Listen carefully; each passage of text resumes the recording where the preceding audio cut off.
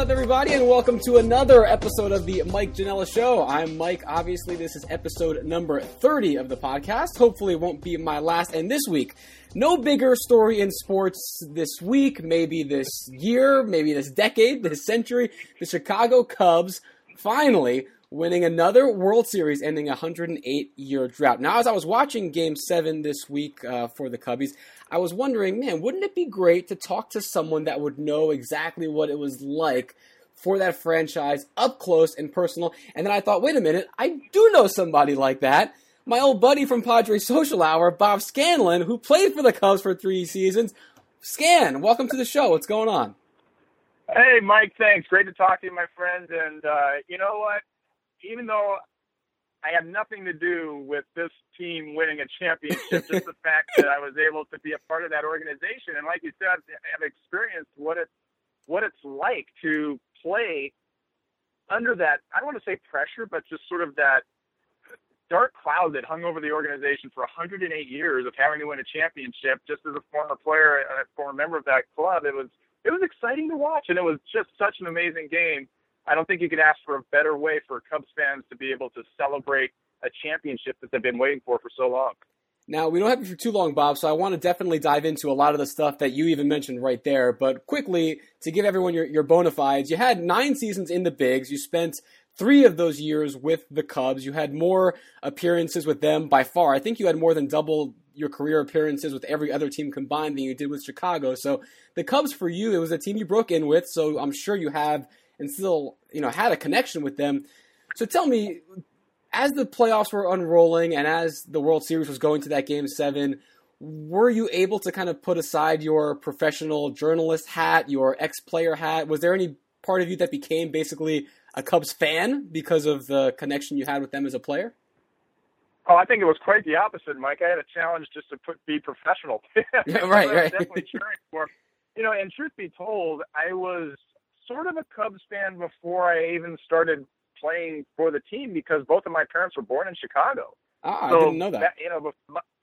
So a long time ago, my parents were already. Now, my dad was a White Sox fan. He grew up in the North Side, and somehow was a White Sox fan. So I think he probably got beat up by his friends every day. But my mom was definitely a Cubs fan, and my grandparents and everybody in that side of my family. So when I got the opportunity to, be a part of that organization, I was traded over to the Cubs from the Phillies organization, and I got my first chance to play in the big leagues with the Cubs. So, of course, it's got a special place in my heart, both because it's been a part of my family for a long time. It was my first major league experience, and there's just such a mystique about that organization that I don't see how you could not be cheering for it, at least from my perspective. So because one thing that kind of inspired me to reach out to you was hearing Theo Epstein after the game yesterday, and we're recording this the day after the Game 7, and he said, this trophy, as he's holding the World Series trophy, is for everyone who ever wore a Cub uniform. And obviously the first guys that come to mind, it's your Ernie Bankses, your Ron Santos, your Sandbergs, sure, those kind of guys. But did you feel that? Have you, obviously you say you grew up kind of a fan, and they were the team that gave you your first break in the big leagues, but were you feeling like this was, in a way, partly your trophy as well? Yeah, not my trophy, but I certainly felt like I had a little bit different empathy for what they had gone through and what this actually meant to the city of Chicago. And I just thought it was a great moment for baseball in general. The viewership of that game was the best that a baseball game has ever had in the history of the sport. And I think it's because so many people know what the Cubs have gone through. Any team that and if you haven't won a championship in 1 or 2 years, you're yearning for one, right? I mean, even Giants fans, they go 2 years and they got so mad this year that the even year thing didn't work out. Yeah, they got to chill. Exactly. So you never get enough of having championships come through your city and to see the Cubs, waiting 108 years.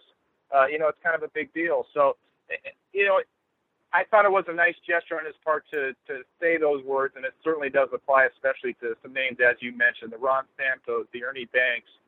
In my generation, playing with Andre Dawson, Ryan Sandberg, Greg Maddux, Mark Grace, all some of the players that have been there for so many years and given so much of their careers to not be able to bring that championship home to the Cubs fans. And that's really what you strive to do when you put that uniform on, when you put any uniform on.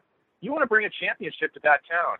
And so I think there was a lot of unfinished business there. And I really enjoyed when they scanned the stands, especially at Wrigley, and you saw some of those old faces, old Cubs players that were there. You don't see that all the time, but certainly with the Cubs, I mean, I think the players who have been a part of that it meant something to them, and it was just a special moment for anybody I think that's been involved with the Cubs family in any way. That was so unique that I noticed this playoffs where they're bringing back these people, players, celebrities, 80, 90-year-old fans that I don't think you would have gotten in a lot of, if any, other franchises if they went through this. Let's jump quickly, Bob, back to your playing days. So you mentioned some of the guys that you played with. You were with the Cubs for the 91 through 93 seasons. So you're there for Mark Grace, like you said, Sandberg, Dawson. What was it like in the clubhouse before those years? Back then it was only 83 years since they'd won their last title. They hadn't gotten over 100 years yet. What was the clubhouse like, say, every opening day, every spring training, knowing that curse or whatever you want to call it was a year older? Was it pressure? Did you guys even notice it? Was it different for different guys depending on if you were a veteran or a youngster? What was it like the sort of the milieu of a clubhouse back then? I don't think there was any pressure, Mike. I think it was more just this sense of, look, every year you come to spring training, hope springs eternal, does it not? No matter what team you're with or what the expectations may be. But I think there was just a different level when you're with the Cubs, knowing that, wow, if we do this, if we can get it done this year, how amazing is that going to be? What is the impact that's going to have on this city? What kind of a legacy will you leave behind in this organization and in baseball in general? So I think it was more just the sense of, hey, we really want to get this done, and if we do, this is really something special to be a part of. And clearly, that's still felt by the players this year when you saw Dexter Fowler turn down a contract for more money and more years so that he could come back and be a part of this Cubs team that he was with last year, knowing that they were close, knowing that they had a chance to do something so unique, so memorable. So that's sort of what I think what carried over, not so much pressure, but just the sense of, wow, if this happens, this is going to rock the sports world, and this is really something I want to be a part of. And you could see this forming 3 or 4 years ago when Theo came on, and he said, hey, trust me, folks, I've got a plan here. And my goodness, he sure did. Yeah, almost exactly on schedule. He kind of delivered literally what he had promised 5 years ago, which was insane to think about. All right, so I have to ask the flip side of that question then, Bob, because you go in, like you say, hope springs eternal. Then after each of your seasons there, and it was 4th place in the old NL East for the Cubs each of the 3 years you were there, even your last season when you guys had a winning record as a club and still just couldn't crack that wall. What was it like then, the reaction afterward? Was it more disappointment, more of a burden when you couldn't finally, get to the playoffs or deliver that elusive title that the city had been waiting for so long? Well, the bright side was you knew you weren't letting down, a bar that had already been raised, right? It's not as though there's this long tradition of championships coming through and we let everybody down this year. That's one way to look at it. That's interesting. I think, at some point at the season, and it was at different times each year, the years that I was there, we had teams that were built to win. I mean, it wasn't as though, gosh, I was there during the rebuild period. We knew we weren't going to be competitive. It was quite the opposite. The years I was there, when you got Andre Dawson's and we went out, we got George Bell one year, and we had, Mike Morgan and Greg Maddox's, and, we were consistently going out trying to bring in better pieces to win. And that was the expectation going in. And it was just more a sense of disappointment amongst ourselves of, not only did we not accomplish this, what would be an incredible feat of breaking the curse and, bringing championship baseball to Chicago, but, we kind of let ourselves down in terms of what we thought we could do as a unit in terms of playing, as a team on the field and winning games. So, most teams reach that point. And remember also back then, we didn't have the wild card. We didn't have all these other opportunities. So, sooner rather than later, you had a sense of, hey, can we do something this year or not? And it's always disappointing when you reach that point of the team. You sort of realize, hey, this isn't going to be our year. But I wouldn't say it was any worse. Again, it was more a thing of, this is the 84th year in a row we haven't made it. So I don't think they're going to hold us against it. They're still going to be happy to see us come into the restaurants because, hey, Cubs fans, win or lose, they love their team in Chicago. Well, that's the thing I'd always found so fascinating, and I talked to a lot of people about it this year, was that, and I think the best analog to this, obviously, was the Red Sox breaking their curse in '04, But the Red Sox, I think they had a lot more downtroddenness or a lot more self-loathing just because they had so many heartbreaks over the years. Bucky Dent, Bill Buckner, Aaron Boone. I mean, the Cubs, they went almost 40 straight years without making the playoffs at all. So it wasn't like they were on the doorstep and had their hearts stomped. Is that true or false, you think? I mean, were the fans, because there were so many years where they weren't even close, just not to say that the losing, that they didn't care about it, but that they were able to kind of shrug it off and take it a little bit more bigger picture, and that this was just, gravy on the boat now? Yeah, I think you're right. I think to a certain extent, I mean, they even have the T-shirts, hey, there's always next year, Right. Wait till next year. I mean, that sort of became the Cubs fan mantra, and I think to a certain extent, that's what sort of made the Cubs so popular. At least, again, when I was a kid, I remember meeting Cubs fans and talking to my family members who I mentioned earlier, and part of it was, hey, that's part of being a Cubs fan is expecting to lose. It's not that big a deal. You're disappointed about it, but it's sort of like part of being a Cubs fan. You see what happens now, that's no longer part of the deal. That's not the mantra, I'm curious to see how Cubs fan responds to this, and if there's not a lot of therapy that has to take place for a bunch of people that spend a lifetime being a lovable loser. Now you're the winners. Now you're the champions of the world. I hope they get a chance to enjoy it and embrace it. Well, it's weird, right? Like, even for me, having no dog in the race, it feels weird. It feels like it didn't happen. Like, I woke up in a world today where the team that you're supposed to be a lovable loser for all the time is not the loser anymore. So everyone's afraid that they're going to turn into these sort of obnoxious fans now on high horses. But I have a feeling this fan base is uniquely suited to be able to handle this and not be that annoying, I think, moving forward. What do you think? I think they're going to be just fine. The other thing you got to keep in mind is that this is not a one-time deal for this organization. The way this club is put together, we could see Cubs championships literally. I mean, they could be knocking on the door next 3 or 4 years. They've got a bunch of young impact talent. These guys are only going to get better. The Rizzos, the Bryants, the Baezes, the Russells. I mean, it's amazing what they have in place right there. So it shouldn't be a one-time deal for a Cub fan. And the part that I always worried about, Mike, every single year in spring training, especially, you mentioned it, and even every day at the ballpark, you had some older person come up and say, "I am not gonna die until the Cubs win the World Series." And I'm just worried, like, I hope these people now still have a reason to wake up in the morning. So right, that's hopefully the thing, they right? find Yeah. new joy. Yeah, if that's all you're holding on to is to wait for the World Series to come before you can call it quits, that's a little bit morbid. So yeah, hopefully for them they find something new to jump onto. Have you kept in touch, Bob, with any of your old Cubs teammates during this run, just to be like, text them, hey, can you believe what's going on, or anything like that? Yeah, a couple of them. Obviously, my brother-in-law, of course, Jose Vizcaíno, he and I played together on the Cubs, and that's actually how I met my wife, is because of he and I being teammates. His wife and my wife were sisters. So all night long, Jose and I were, sending texts back and forth. Oh my gosh, I can't believe that move. How about that play? Oh my, so that was fun. And a couple of other guys as well, Sean Bosky in particular, who was one of my close friends. Actually, he went to a couple of the games in Wrigley to be a part of it all as well. So. Yeah, it's been fun. And, of course, you run into guys that are still in the game, coaches and players and whatnot. And it was sort of a topic during the season when former teammates of mine who are now coaches or part of front offices or even scouts, we'd say hi to each other before the game. And there'd be a little, raise of the eyebrow, like, man, they could do it this year. They're set. They're stacked. They got a great team. So, again, it's sort of an industry-wide phenomenon that a lot of people, I think, took interest in, and hopefully generates continued interest in the game as a whole. With the viewership numbers and, all the commercials and all the tweets, I think it certainly has, and it certainly will. Baseball couldn't have asked for anything better, I don't think, now with this ending to October. All right, Bob, we're going to end with the fun five here in a little bit, but I do want to ask one more question about some of these guys, and in particular, we mentioned like Ryan Sandberg, who'd already been there, I think maybe 10 years by the time you got there.